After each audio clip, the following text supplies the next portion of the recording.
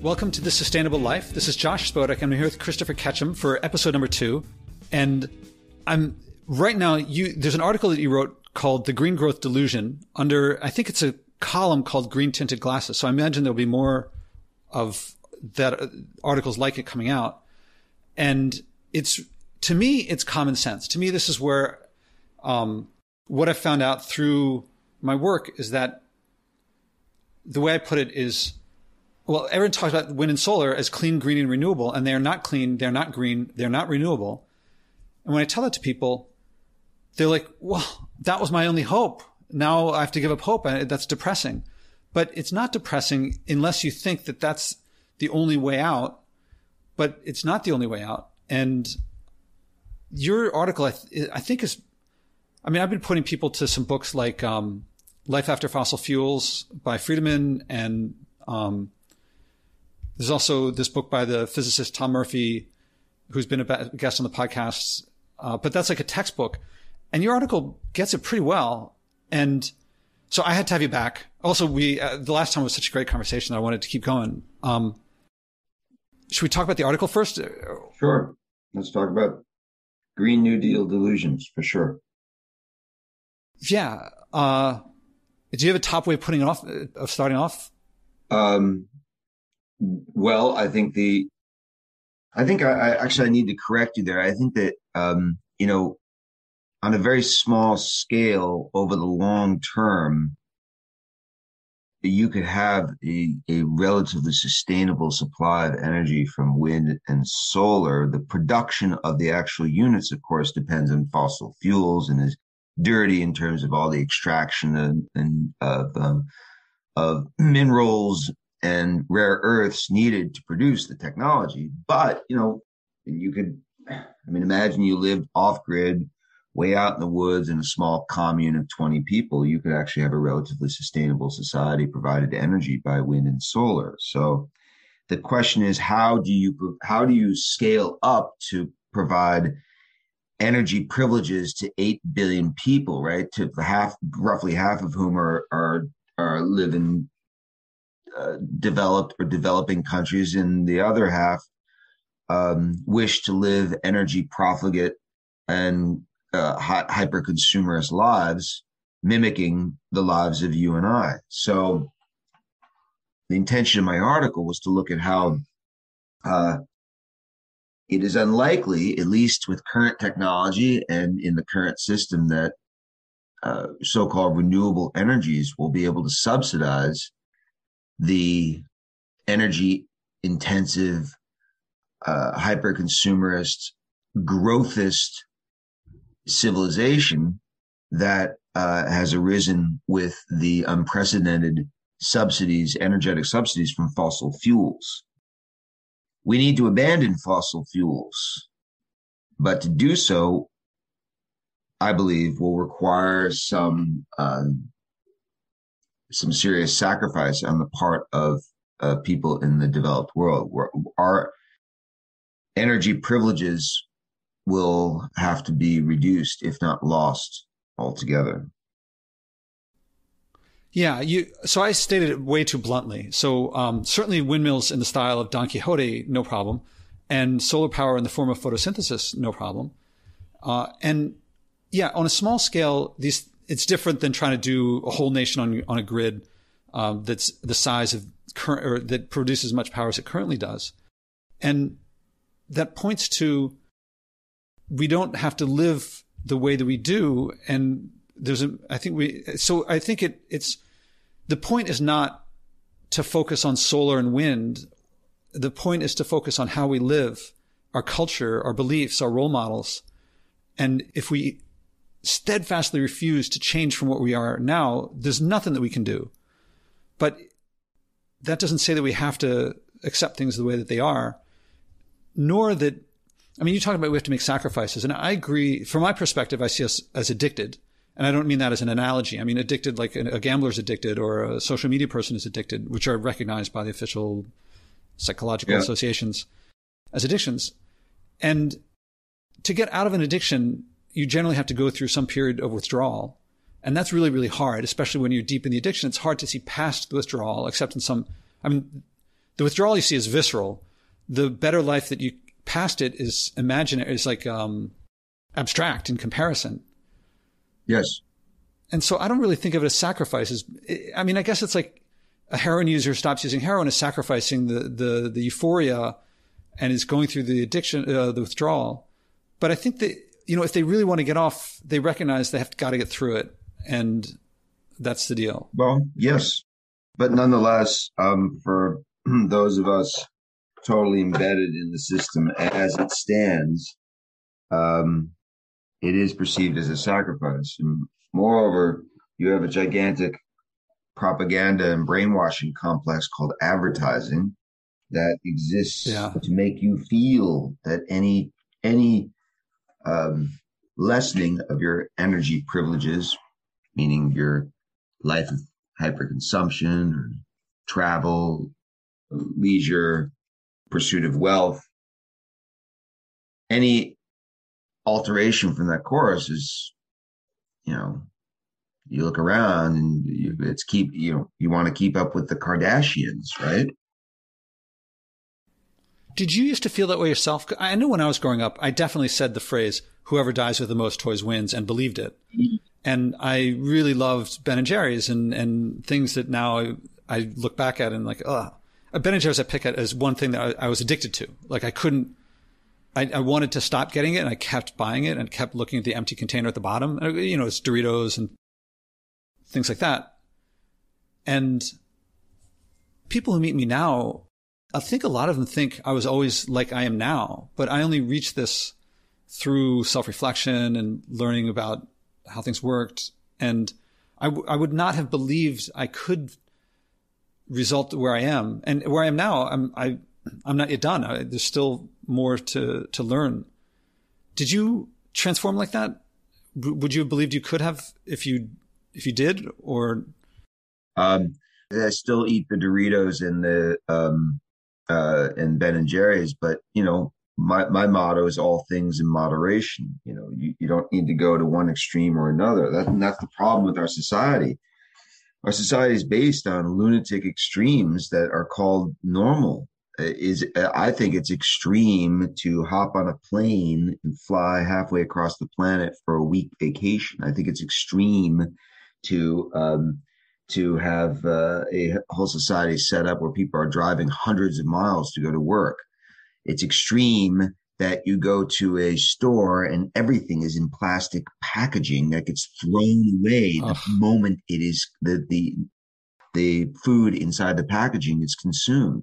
I think it's extreme that we are like the food waste in our society is I don't know the actual statistic, but it is heinous. It's hideous. It is repulsive.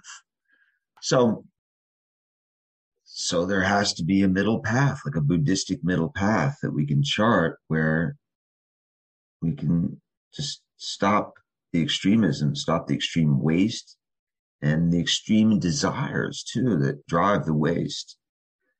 So in terms of my own personal transformation, I mean, I was thinking about this from very early on. I mean, in my teens, I was reading Lewis Mumford and E.F. Schumacher and E.F. Schumacher's Small is Beautiful, and reading about the concept of the mega machine, about the subjugation of human beings to technology, and how there are bribes and promises involved in participation in the mega machine. One of the primary bribes and promises today, for example, is access to the internet, right? We all want our Wi-Fi signal in our computer and quote unquote smart phone.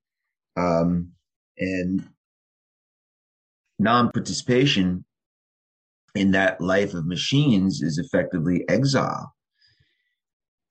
So, and we, again, it comes back to our perception of ourselves in the hierarchy, in the social hierarchy.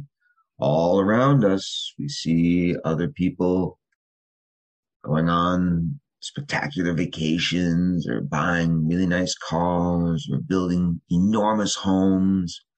And the human nature is such that we feel envy, and then we feel lousy about ourselves as a result of not achieving that same level of material wealth.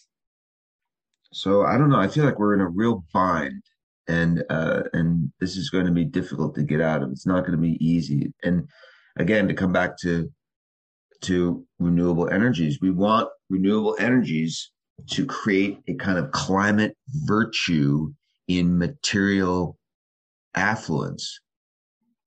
And I think that's a delusion, a very dangerous delusion, as it will push back the necessary comeuppance, right, that we need to face in terms of what we have constructed the world over, a society based on growth and hyperconsumption, which is all necessarily degrading the biophysical ground, the very ground on which human survival depends.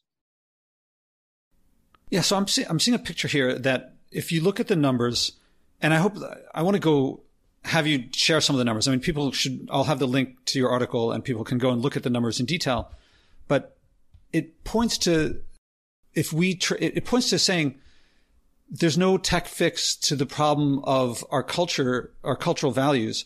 That's what we have to work on. That's right. But that's the right, like, if we're not looking in that direction, we're just going to keep doing just going to keep chasing. To me, technology augments the values of the people using it. And we once had values of live and let live and leave it better than you found it and do unto others as you would have them do unto you. But I don't know what time you're talking about. When was that?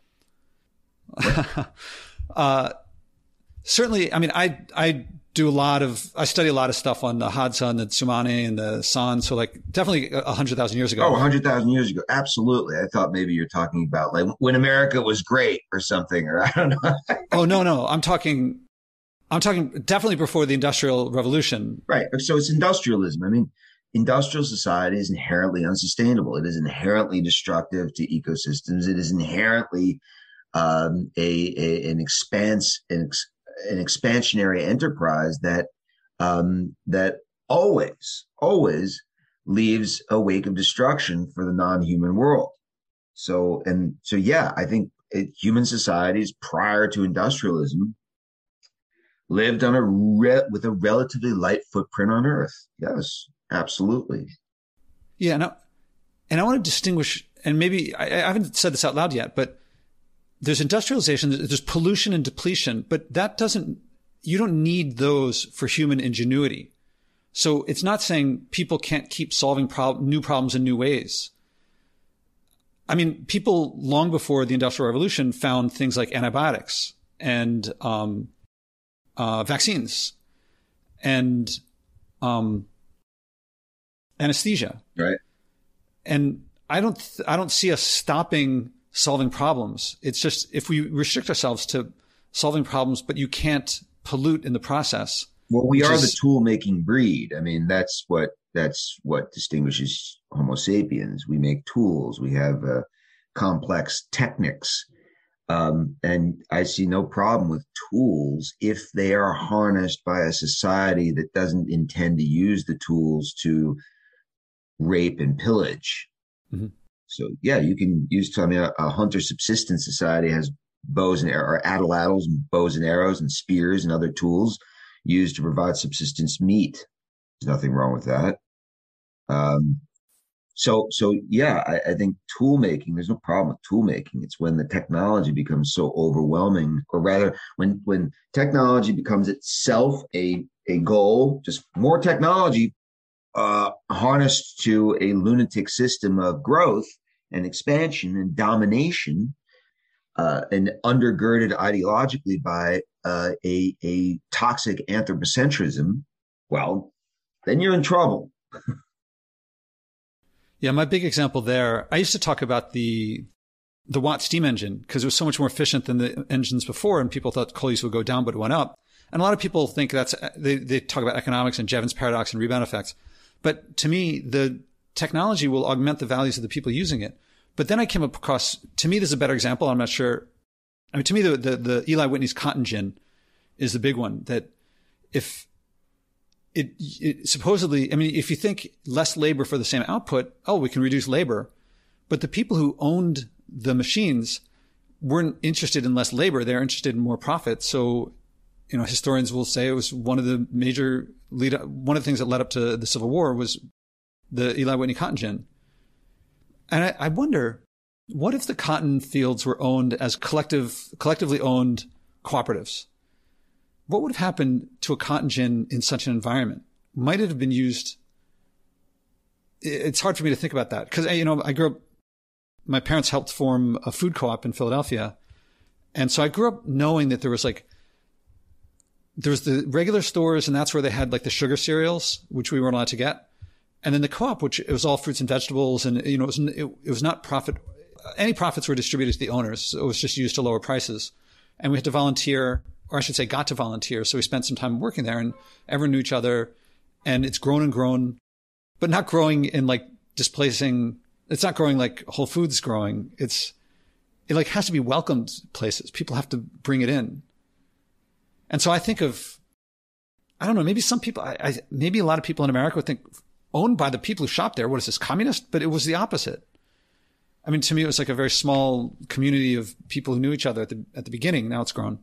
I mean, I think that's great. But again, we're talking about civilizational scale issues, not a couple of employee-owned cooperatives that are small beer in the larger frame of things.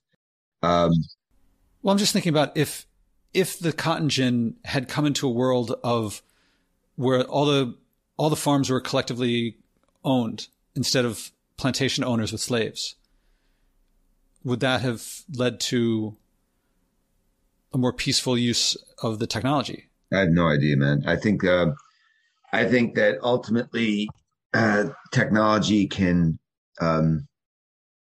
technology alters human behavior. So it may be that even if the cotton gin were introduced into a society of fluffy unicorns, you would probably still have profiteering interests exploiting that technology to produce more growth, to exploit labor. That's my take on things, but maybe I'm cynical. I don't know. So what are some of the numbers that stood out to you? There were a couple of podcast guests that you had that you mentioned in the article, Mark Z. Jacobson and Mark Mills. Uh-huh. And I just finished Václav Smil's The Way Things Really Work. Uh-huh.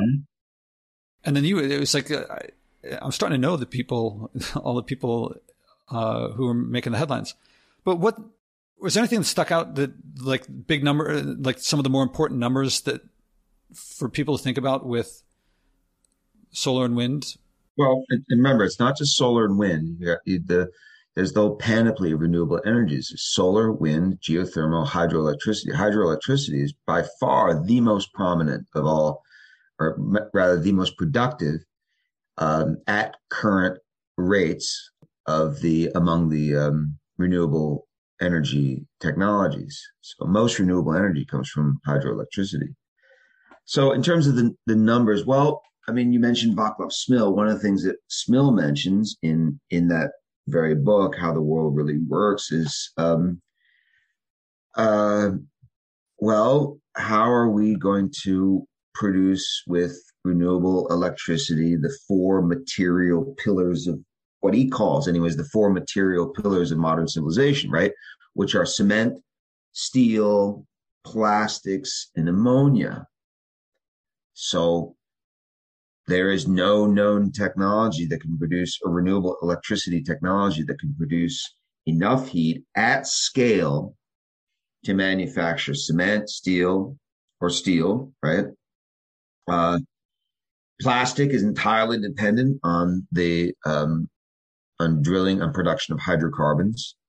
So is ammonia. Ammonia is totally dependent on the production of natural gas. And ammonia is absolutely necessary for fertilizer to maintain our industrial food system. Without ammonia, without the natural gas inputs that go into ammonia, that go into the soil to maintain the industrial food system, we'll have mass starvation. All right, well, right there, you got a problem. Now you're asking for numbers. I think it's more important just to look at context, right? Context here is cement, steel, plastic, and ammonia are sine qua non, right, for the maintenance of the industrial system. Do we need to maintain the industrial system? Then becomes the contextual question. Well, it seems to me we do, because so many people are totally dependent on the industrial system and would not survive without it, including you and me. So the industrial system then, for its at least short-term survival, if not long-term survival, depends on fossil fuels. If you want to have a society that uses profligate amounts of cement, steel, plastic, and ammonia. So that's Smill's point. Smill also brings up the question about, he questions these green growth visionaries about how you're going to energize flying, shipping, and trucking without fossil fuels. Well, there's no way to do so with current technologies. Or we can stop flying, shipping, and trucking so much, which means the end of the global economy. Well, all right. Then you get into a world of trouble. A world of trouble that is for people wedded to the system as it stands, people dependent on the system as it stands. So, we are really in a bind. Humanity is in a bind because in order to keep people alive, we need to keep pumping carbon into the atmosphere. And if we stop doing that, a lot of people who depend on that burning of carbon will perish. And that includes you and me, as I do not cease to tell people, right? Because they'll say, "Oh, you're just a colonialist, and you want the poor people to die." I'm like, "No, man, no. We're all in this together." In fact, hell, if the industrial system went down overnight, the people who would be best situated to survive its collapse are those outside the system, who are least dependent on the mega machine for their survival. And by that, I'm talking primarily about indigenous societies. I could totally see the Hads have been around for something like 50,000 years. And I could see 50,000 years from now, they have this story about these pale-skinned people with wheeled vehicles that showed up for 50 years and then disappeared. Right. And we think, we're going to conquer the galaxy and we're going to go to Mars and all this stuff. And we could easily burn out. And if we don't take them down with us, we'll just be this little blip for them. All of our dreams of infinite, what do you call it? Infinite growth, yeah. Infinite expansion, planetary expansion. I mean, the lunacy of some of the goals of folks like Elon Musk and these nutcases who think we're going to colonize the solar system. I mean, you're talking about crazy people, man. But they're called sane. They're called sane, but it's like, whoa, no, we're not going to fucking colonize Mars, man. There's no air on Mars. There's no wine on Mars. There's no women on Mars. All right. There's no flowers or waterfalls on Mars. Did you by any chance watch his recent, he gave some talk about Tesla's plans. There's some title for it. Anyway, it was so alluring. It was totally based on what people want to hear, and not based. It was really seductive. Yeah. It was really like if articles like yours didn't exist, it would be persuasive. instead of crazy sounding. And I think for almost everyone, it is persuasive, sadly.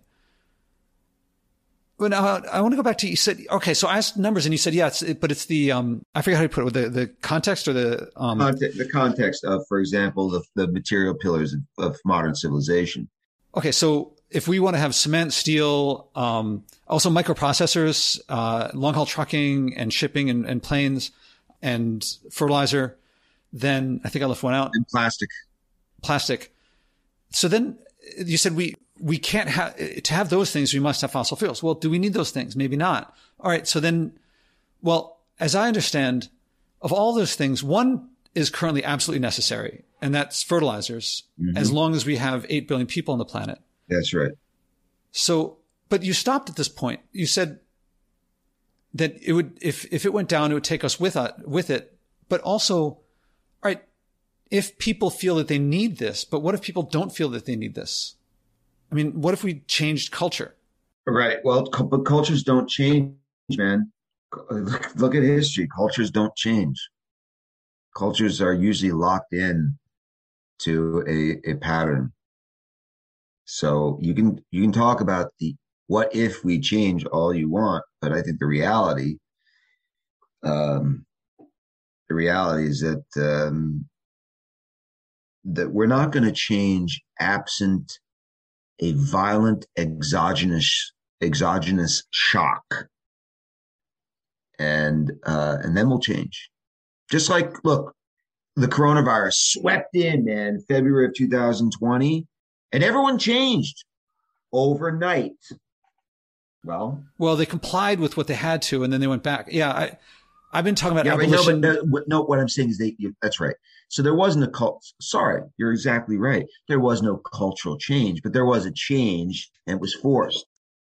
But look at what happened immediately. I mean, I can take an example from something I'm working on right now about Moab, Utah, and tourism there.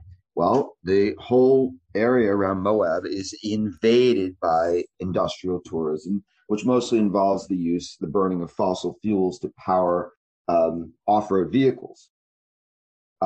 So with the coronavirus, all that was shut down. The residents of Moab breathed easy. They said, my God, this is beautiful.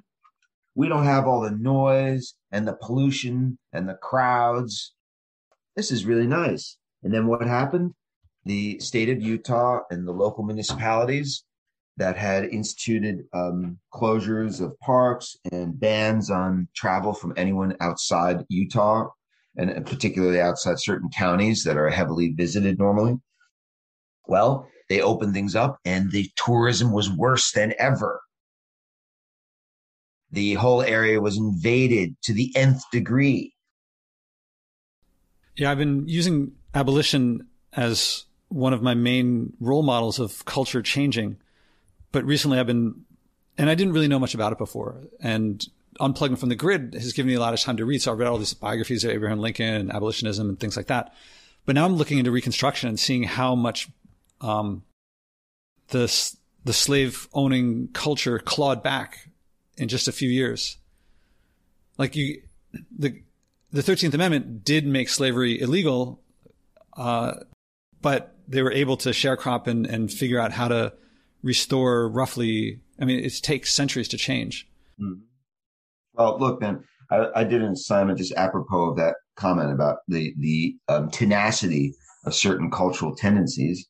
I did a piece years ago where I was profiling some prisoners in Angola prison in Louisiana. And what did I see around me? Well, Angola prison is a former cotton plantation where white men with weapons on horseback presided over black men working in the fields. And what did you see?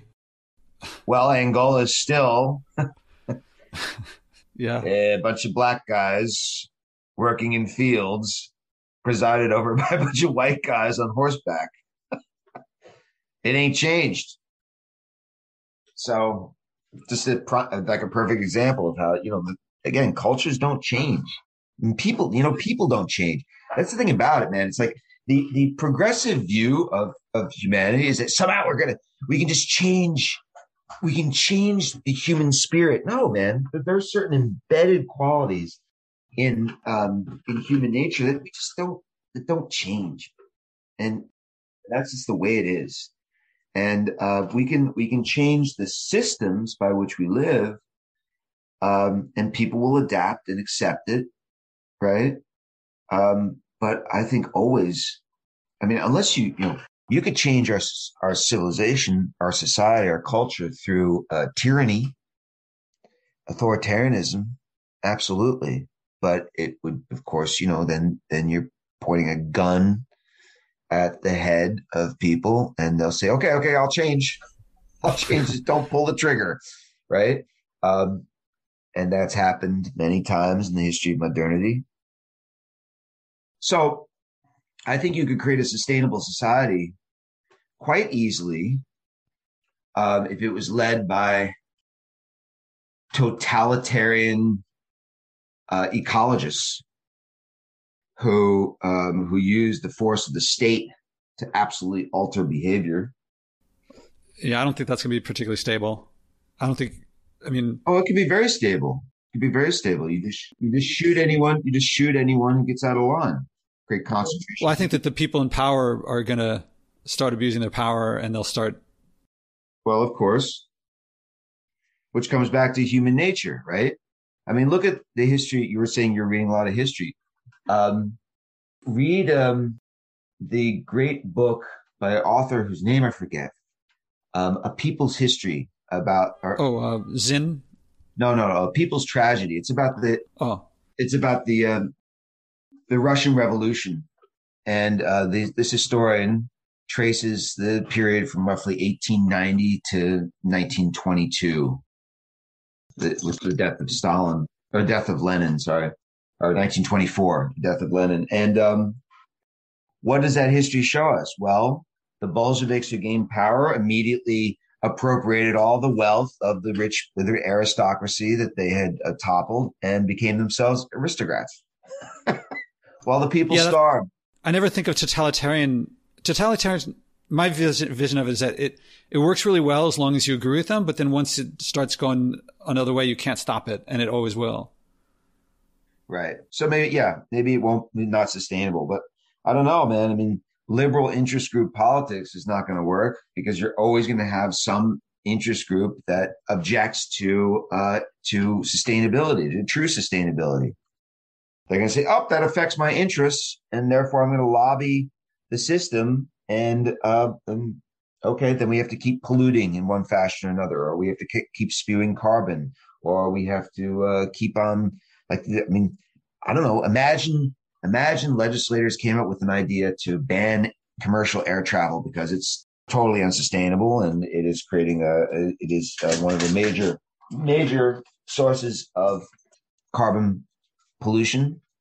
Well, so the airline industry, the travel industry, the leisure industry, the advertising industries, marketing, et cetera, will all rally and destroy any chance of that legislation passing. Yeah, I want to. All right, so I guess one of the things that drives me, I'm thinking about should I just give up and eat, drink, and be merry, for tomorrow we may die? And I think that's what a lot of people do. No, absolutely no. Because if you're a person of principle, of course not. No way, man. I think that you have to, if you have principles, then you stick by your principles. And if your principles are, I want to leave a better world for my children, then you just got to stick to your principles and act as if you are changing things, even if the society around you isn't changing. That's how I see it. Yeah, I have to live by my values. And one of the ways I put it is that, I guess, there's a study from Cornell that shows that in 2100, there may be 1 billion climate refugees, there may be 2 billion climate refugees. And the difference between those is, in part, our behavior today. And even if we can't stop everything, that's 1 billion climate refugees difference. And I want to do everything I can to alleviate the suffering. I mean, that's what we're here for, is one of the things, is like alleviating suffering, especially of innocent people. Absolutely. Where the harm would come from me. Yeah, absolutely. Look, man, I think that one has to be realistic and sort of like a practice of kind of joyous pessimism, in which you accept that things are probably not going to change for the better, but you do everything to make them change for the better. Like Sisyphus rolling the rock up the hill. I think we talked about that last time. Yeah, I remember. So, be Sisyphus, love the rock, and know it's just going to roll right back down and everything is meaningless and useless. So there you go. The way I think of it is that I don't evaluate, say, the meaning of my life by things outside of my control. So decades or centuries of pollution, I can't change that they've been put out there. No. But so I don't judge the quality of my life by things that are happening outside of my control. But the things that are within my control, I can still do everything possible. And now, if someone really believed that there was zero effect or it was a counterproductive effect, I don't see that. I see that I have a non-zero effect, and therefore I can derive meaning and purpose and value in my life. And the more that I do, the more of it I get. Mm. Yep. So yeah, I don't conclude into some into giving up. And I want to go back to your article because it looks like I think that if the average person looked at it without taking time to reflect, which is probably how most people approach these things, but that doesn't mean that they can't reflect, is that it looks pessimistic and it looks like I think a lot of them feel like the last leg of the stool is pulled out from under them. But that's not what it's really about. Like the science isn't a set of values. It informs our values. And if we don't know the science, we don't know, it informs our actions. And as long as nearly everyone I know thinks that if we simply we can simply electrify everything. And when we do, the problem is solved. And they have no concept that even if let's just say that were the case, then we would simply grow as we did with the Green Revolution to where we're using up everything again. Absolutely. Or using beyond what we have. Yeah, there's a lot of problems with that view of simply saying all we need to do is electrify the current system, right? It's a very narrow, myopic, and ultimately ignorant view of, to borrow Smill's phrase, how the world really works, because it suggests a total failure to understand the context of climate and carbon pollution. As William Rees put it, the spewing of carbon into the atmosphere and the resultant alteration of the climate system is really a waste issue, among many other waste issues, right? Climate, or rather the overshoot of the atmosphere's capacity to absorb our thermal pollutants, that's only one facet of the broad overshoot of inherent now in the human enterprise, right? So we've overshot our available fresh water. We've overshot our fisheries. We've overshot without fossil fuel inputs, we've overshot the capacity of the soil to feed us. We have, in the endless expansion of the human footprint, material and ecological footprint, we are destroying biodiversity at a rate never before seen. So climate is just one aspect of the larger what the limits to growth people in 1972 called the world problematique. And until we view climate in that, or as just as a subset or one part of the broader issue of ecological overshoot, we're never going to be able to solve the real problems facing us. it becomes denialism effectively. So I submit to you that those folks who you know and who I know as well, who adhere to what amounts to a fundamentalist technological religion that says that all we need to do is decarbonize, I submit to you that they are practicing a form of denialism, a form of ecological denialism.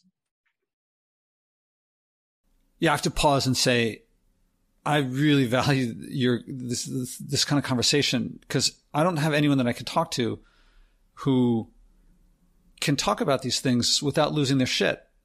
Or just, I mean, the most common thing is of the people I know is, well, look at them. Why should I, like, it's anything but, anyway, people don't seem to want to learn this stuff.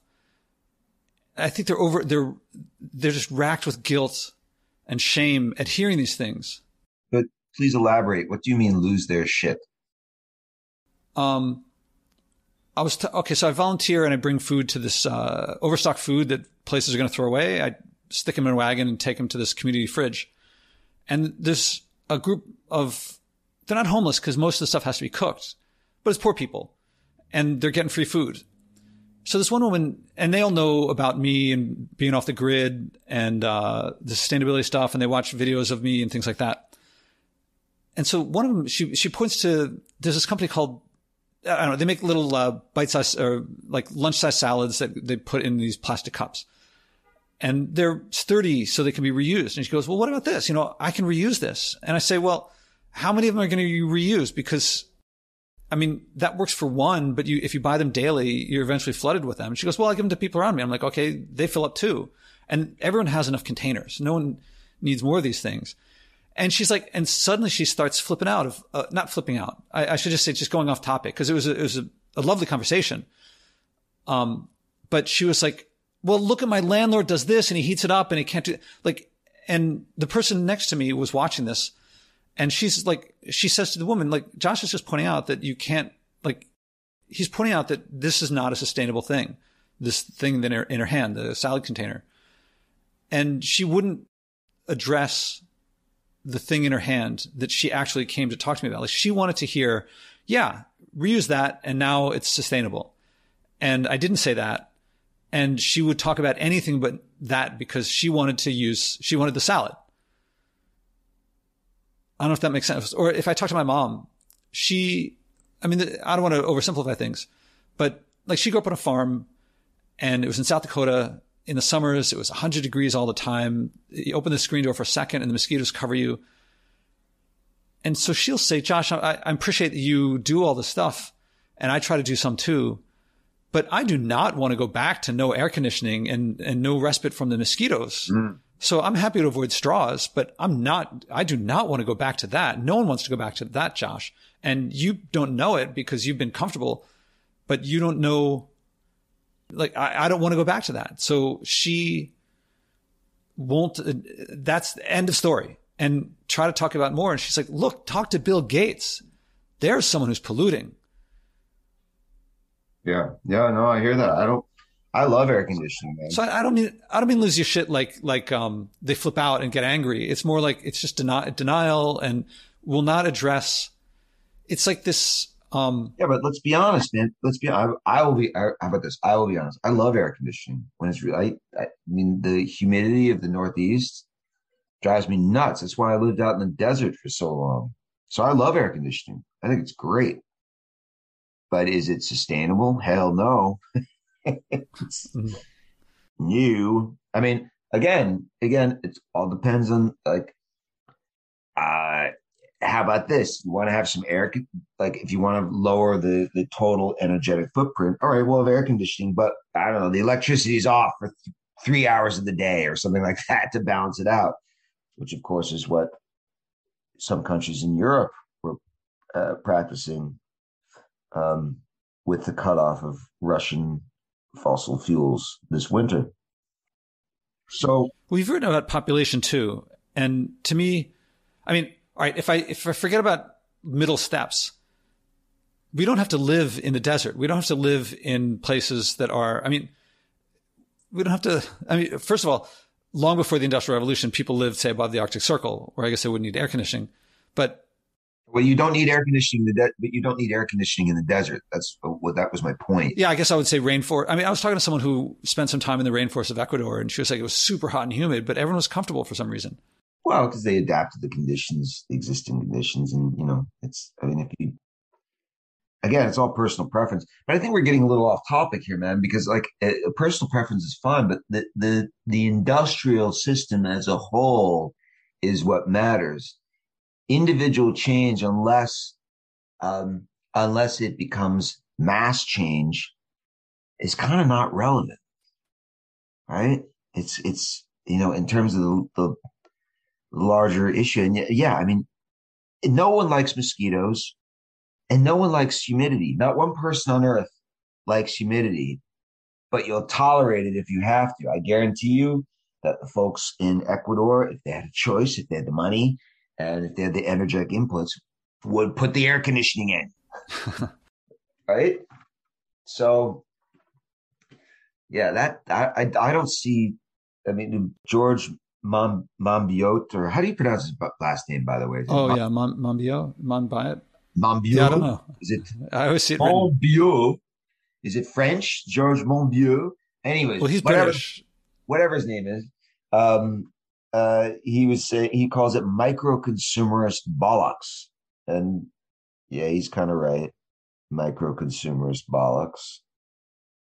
Yeah, so well, let's talk population a bit, because if the population is a lot lower, and we have to say, not through one-child policies and stuff like that, but let's just say that, human beings get together and somehow, in ways that have worked on a national scale, we do it on a global scale, and we get the population down to 2 billion people. Or, something that's well below overshoot, and people can consume a fair amount and pollute a fair amount, but it's within what Earth can regenerate. So it's not plastic pollution, but that doesn't break down. But like wood fires, they existed long before humans did. Well, let's say we do that. We're not going to do that, though. Yeah. Not going to happen.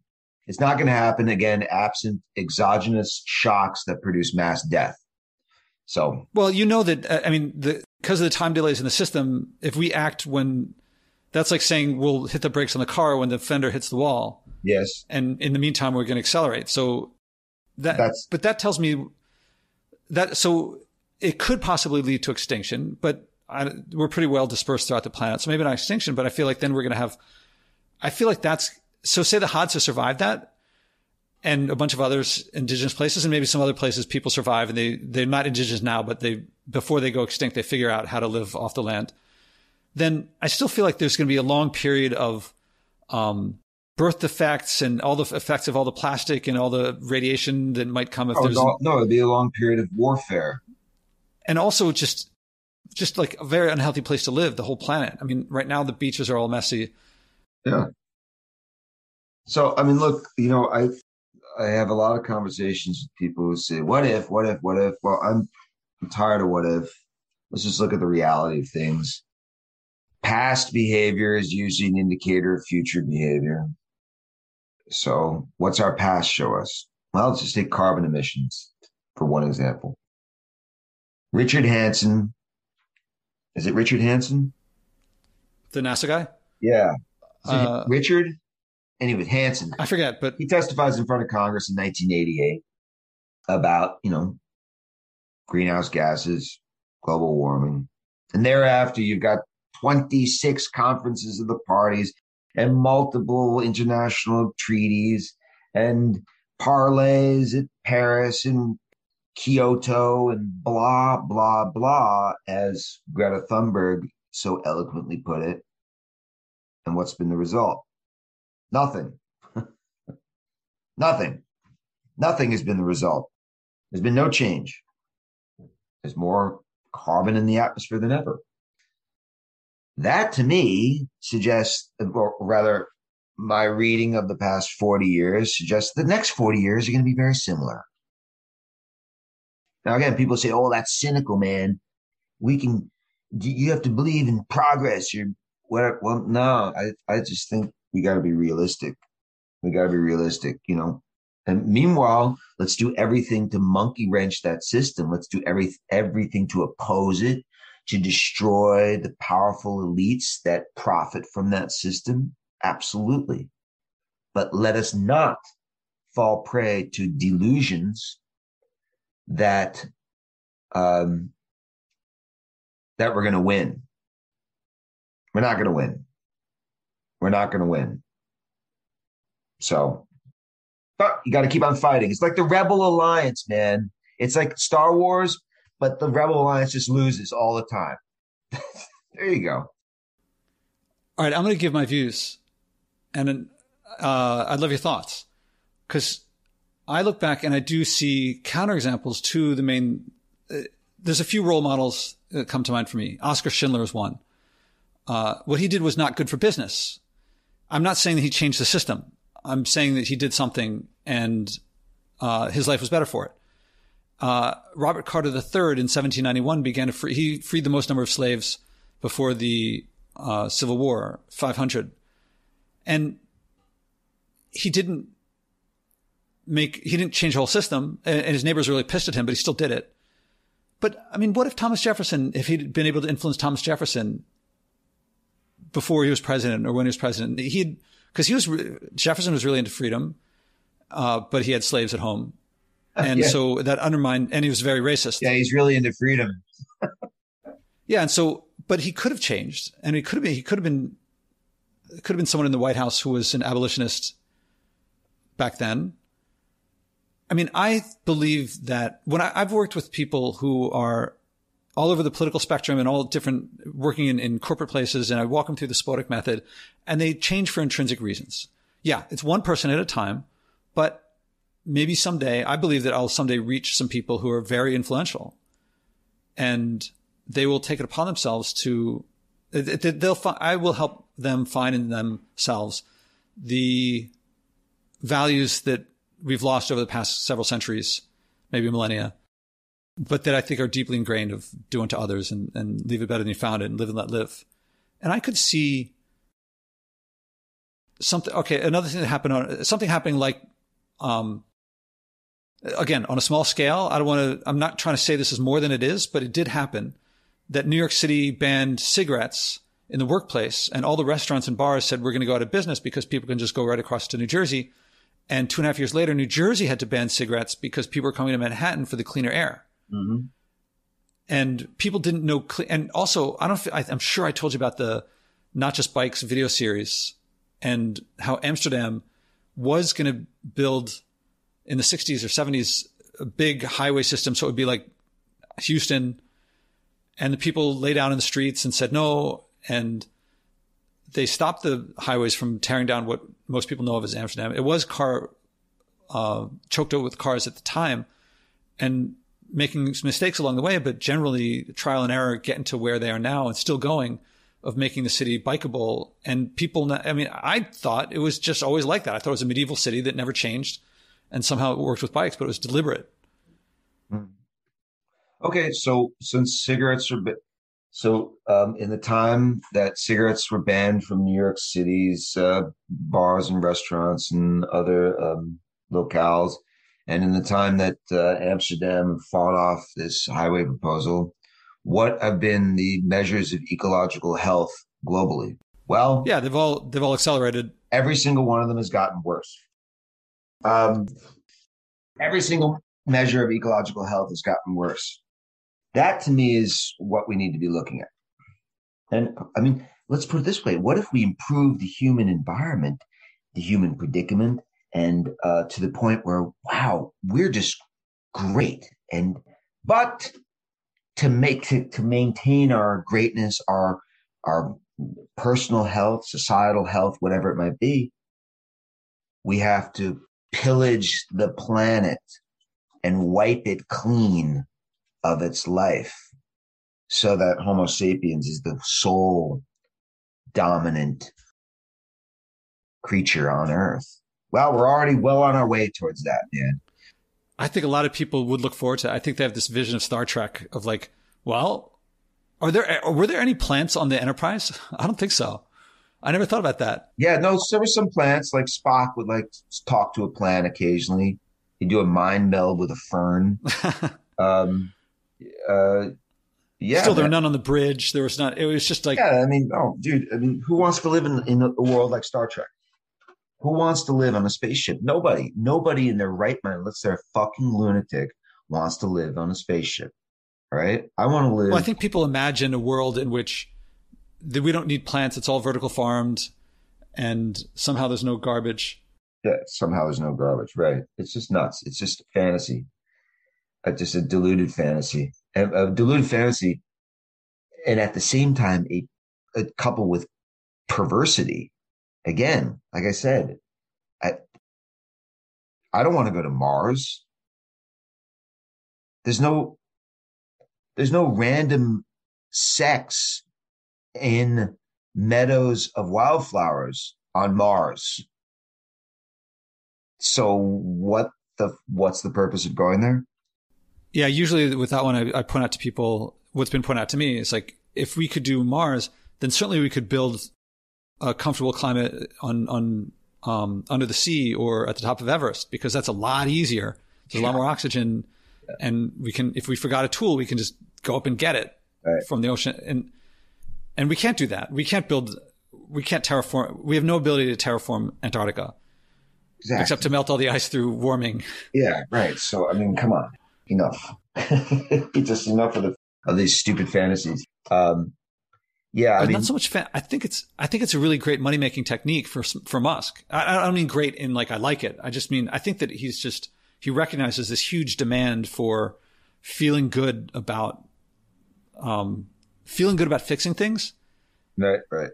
I think he's making a lot of money from people on that feeling, and he'll tell them what it takes. So people buy Teslas for the climate virtue. I mean, all right. How about get rid of cars? Yeah, I would say the way I usually put it is, since I live in New York, I talk about the Cross Bronx, which, they built it, and next thing you know, the Bronx is burning, and it wrecked the whole place. And I don't know if you've read Power Broker. Yep, and I have. So if we build the roads, people don't want to live next to the roads, and they wreck the neighborhoods where they are. People want to live at the far end of it. So I want to rewild the roads, the highways start with the highways coming into cities, and let people adjusted to create the suburbs. And people adjust to move back in from to not live in the suburbs. And I point out how the Embarcadero Highway in San Francisco, people had analyzed and said we'd be better off without it. And no politician would agree. No one would act on it, because how can you tear down something that they spent so much money to build? An earthquake came and they realized they had to take it out. And lo and behold, no one wants it back. It's better without it, as the analysis said. If we take these roads out, it's going to be like the cigarettes. People are going to feel like, oh no, we can't lose these. And then when they're gone, they're like, oh man, this is, or what you talked about with the Moab stuff, except that was forced on them temporarily. If there had been a leader there who could say, this is something we could save. I don't know. Yeah. To me, I'm really big on rewilding highways, and it has to give people time to move. But, as long as the highways are there, people are going to say, well, I want to drive on them. But if the highways aren't there, and you have some city planning to make the cities work, I'm thinking in a style of Amsterdam, but of course there'll be different cultures, different takes on it. But I see people not wanting to go back. Yeah, maybe so. Yeah, even if we can't fix anything else, if we just took out the highways, just take out the Cross Bronx Expressway. Okay, go for it, man. You should get out there with some dynamite and start blowing it up. Or fill it in with a bunch of soil, because some parts of it are below grade. So to the point, to your point, you mentioned Moab, right? Moab, Utah, where tourism is the underpinning of the entire economy. The people who were living there during the lockdown were, of course, recipients of the pandemic payouts, right? Pandemic subsidies and the pandemic unemployment. And so they're basically on the dole. But if they didn't have that, right, they'd be screaming for the return of the tourism economy, because the whole town of roughly 6,000 people depends on a massive annual influx of people coming to visit the national parks and coming to drive their off-road vehicles in the backcountry of the Bureau of Land Management and U.S. Forest Service public lands that are all around Moab. So therein you have a perfect example of being trapped in a system of destruction, right? Tourism accounts for something like 8 to 10% of all greenhouse gases. It's incredibly destructive to local communities in terms of housing costs, cost of living, reduced wages. But nonetheless, in Moab in particular, are trapped in dependence on that system that ultimately has so many negative effects. And so it's a microcosm of our Everything. being trapped. It's a microcosm of our being trapped in the mega machine, right? We are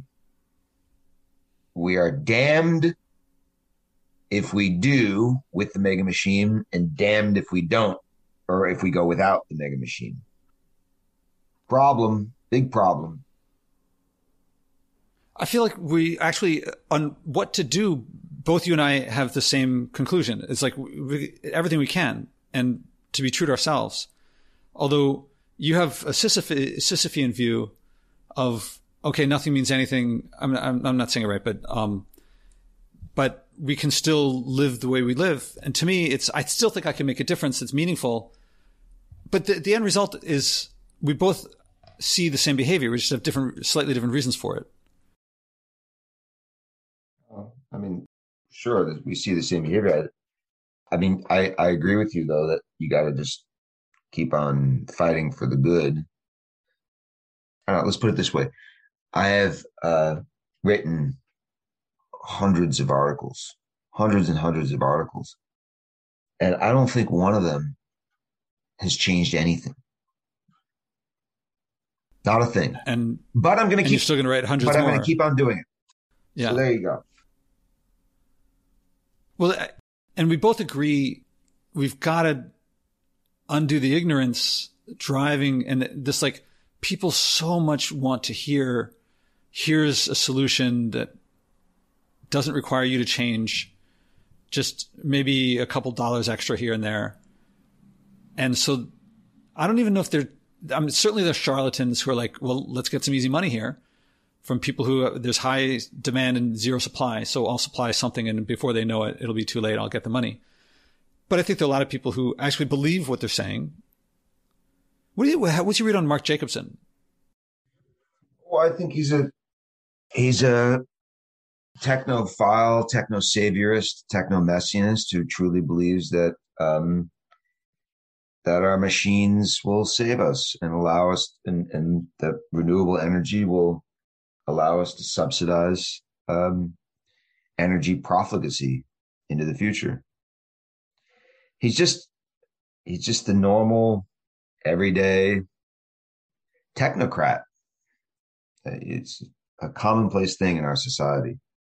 There was a piece in the New York Times not long ago about a loosely affiliated group of technophiles that call themselves the Decarb Bros.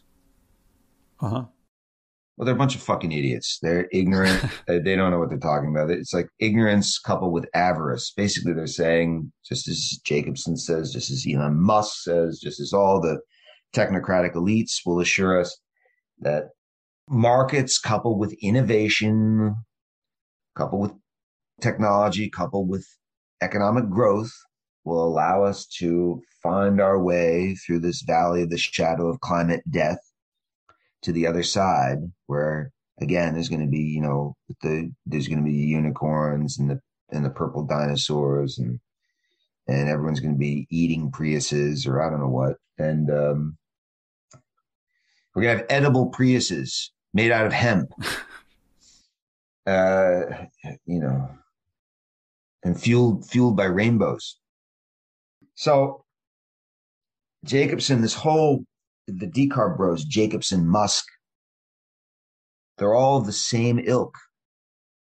They are believers in the mega machine, and all you need to do in their vision is tweak the energetic inputs to the mega machine, and everything will be fine.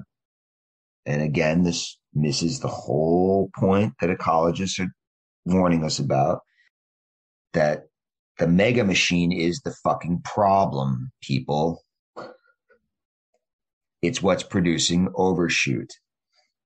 It's what's rampaging across the earth, driving biodiversity crash, just to take one example of its effects. So, Mark, look, I'm sure Jacobson, most of these people, maybe barring Musk, who I think is a sociopath, but most of these people have good intentions, but they're just weak-minded. They're weak-minded and deluded. Yeah, I would say just deluded. I mean, not willing to face certain things, I guess. Yeah, well, to me, a weak-minded person is someone who doesn't face reality. Yeah, it reminded me of when I was a little kid. I finally found this article from the 80s. When I was a kid, my mom actually knew this family. And it was a story about how it was a family that was pretty well-to-do, and the son was taking cocaine, and this was the 80s, so it wasn't like, I don't know what the situation was. But the father was just like, he's a good kid. Like, the car goes missing. The silverware is gone. And he's like, he's a good kid. And they just, like, the evidence is overwhelming. And they're just like, he's a good kid. There's something, I feel like that's us. Yeah. Yeah. Except the quality of the cocaine has gone way down. So that's the really sorry part of all this, man. I wish I could get some good coke, but no. How about Donella Meadows and Dennis Meadows? Donella and Dennis Meadows, yeah, I think they're prophets in our time. They're the co-authors. Donella Meadows, who's worked with Dennis Meadows, they were a couple at MIT to write the Limits to Growth report of 1972, and I think they're absolute visionaries. No one listened to them, of course. And every single review is like, no one gets the point of Limits to Growth, because everyone reads, they read like the first graph and they say, well, they're predicting doom, end of story. And they say, oh, it's oversimplified. And therefore they're missing you can pick out some detail of some non-renewable resource that's different than some other non-renewable resource. And then they say, well, it's invalid.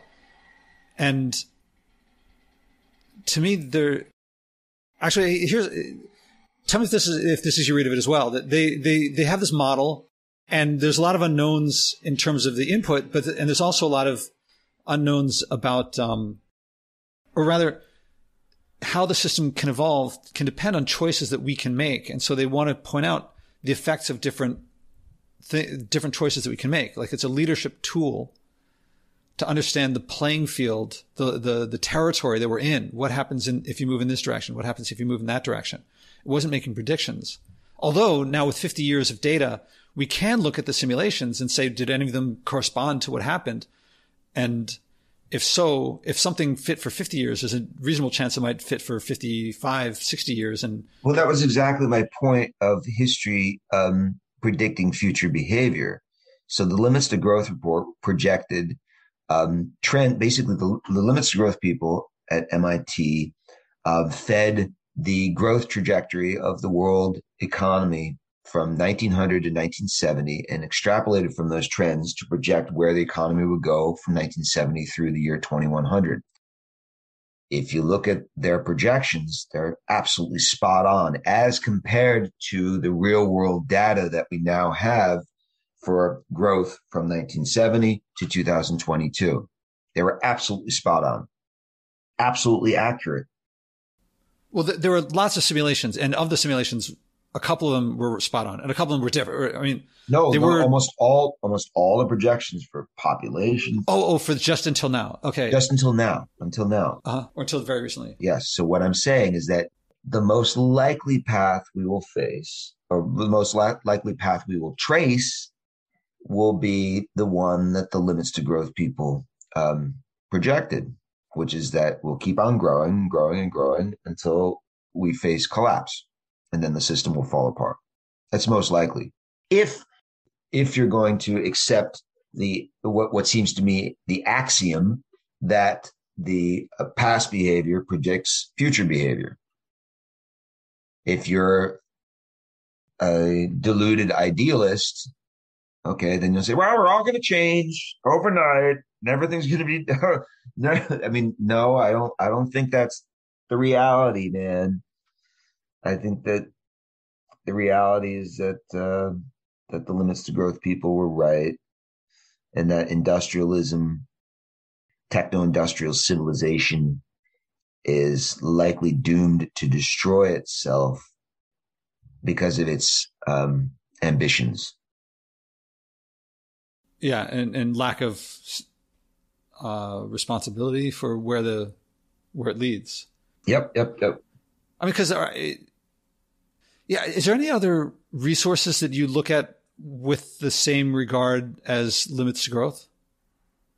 What do you mean?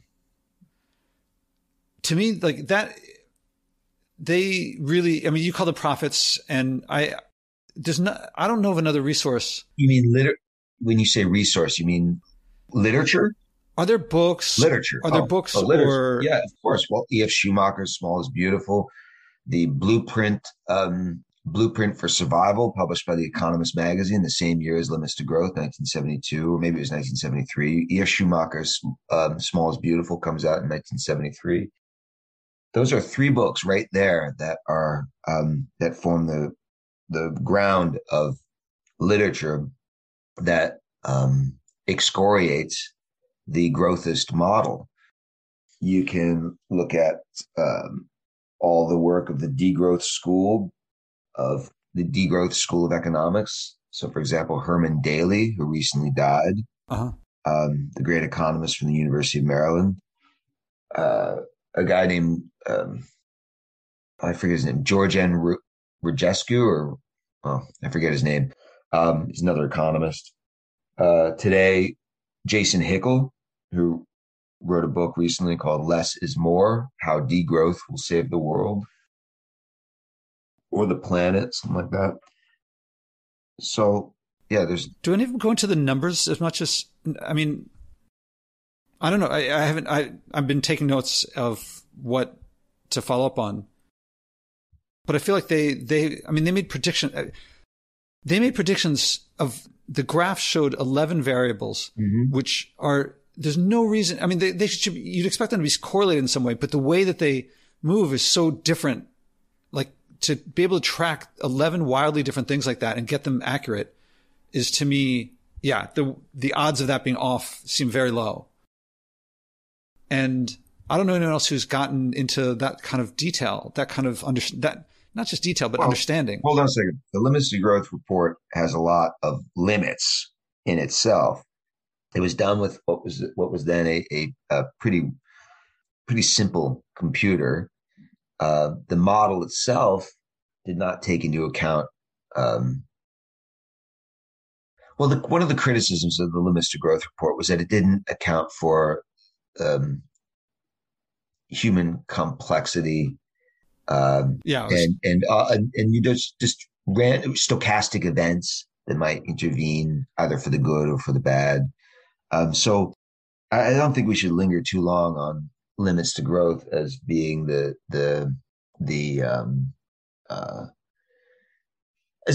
apogee of study, right, in this field.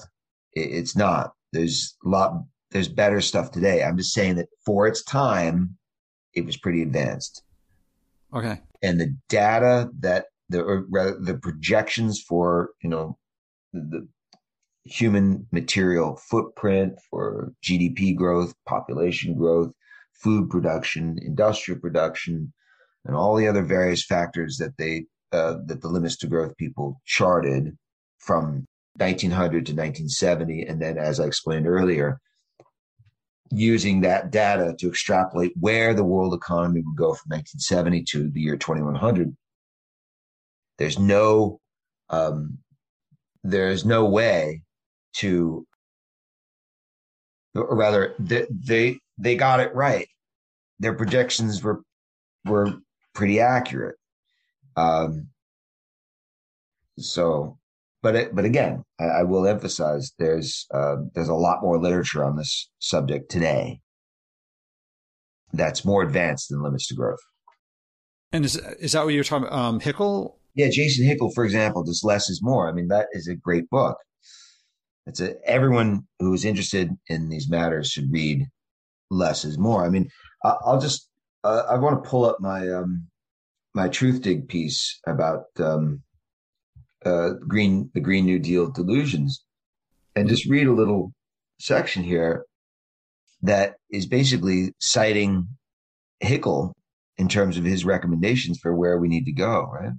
So Hickel and other degrowthists point out that the only way we can feasibly decarbonize fast enough to meet the Paris Agreement goals and reduce other ecological pressures is to scale down industries and activities that we obviously do not need. And, here's a short list: SUVs, private jets, yachts, fast fashion, industrial beef, commercial air travel, arms, advertising, and so on. We should not be devoting energy and materials to producing these things in the middle of a climate and ecological emergency. Instead, we should focus the economy on what is really necessary to support good lives for all within planetary boundaries. This requires dramatically reducing the purchasing power of the rich and ensuring universal access to livelihoods, affordable housing, and necessary public services. That's how to avoid collapse. But it will require some kind of a revolution, man, because, what Hickel is saying is this has got to be a class war of most of us against the rich. Is that going to happen? Probably not. Again, history being our guide to future behavior. Probably not going to revolt against the rich, especially in the United States, because, as John Steinbeck once said, a poor man considers himself simply a temporarily embarrassed millionaire. In this country, yeah. Just temporarily embarrassed. That meaning, he's going to get there someday. He's going to be a millionaire someday. It's just nonsense, of course. All right, let me go in a different direction. What are you working on next of your next several articles? Well, I'm doing a follow-up piece to this Green New Deal delusions about the fight over Thacker Pass in Nevada, where a lithium mine is planned, and activists have been encamped in the pass to stop the development of the mine there. And then I'm going to look broadly at